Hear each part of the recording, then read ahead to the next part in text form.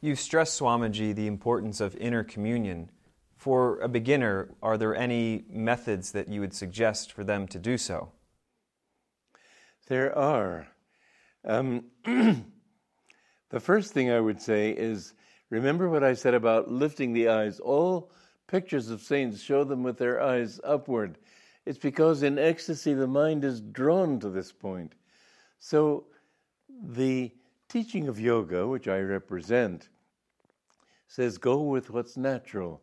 For example, in life we all know,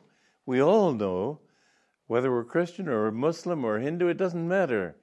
We all know that when our consciousness moves upward, we feel good, and if it goes down, we feel bad. Speak of people falling into delusion, falling into error, and I have to say, falling in love. However, that's another subject. The fact is that when our consciousness rises, then we feel good. And so we use expressions like, I feel high, I feel up, I feel high, or I feel downcast, I feel heavy. And even the way we stand or sit shows that reflects that consciousness.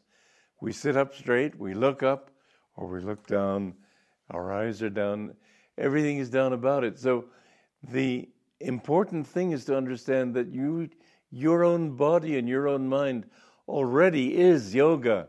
It practices yoga. Yoga is a science which merely helps you to become aware of these universal realities and make the best use of them. The spine is the spiritual channel to God.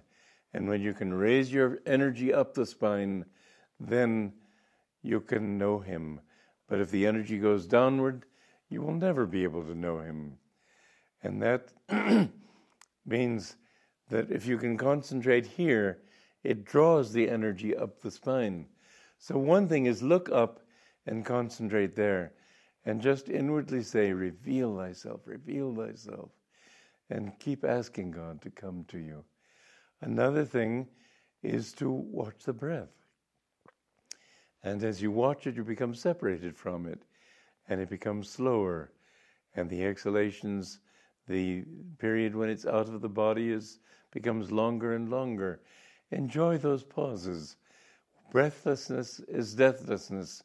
When you can detach your mind from the breath sufficiently, then you can begin to really meditate. But I would say if you want to learn these things, learn them from a proper source. Don't learn them from somebody who tells you that yoga is a matter of just twisting yourself into pretzel shapes. It's not for your body. It's for the union of your soul with God. And the body is a part of that. But don't give so much energy to the body that you forget your higher destiny.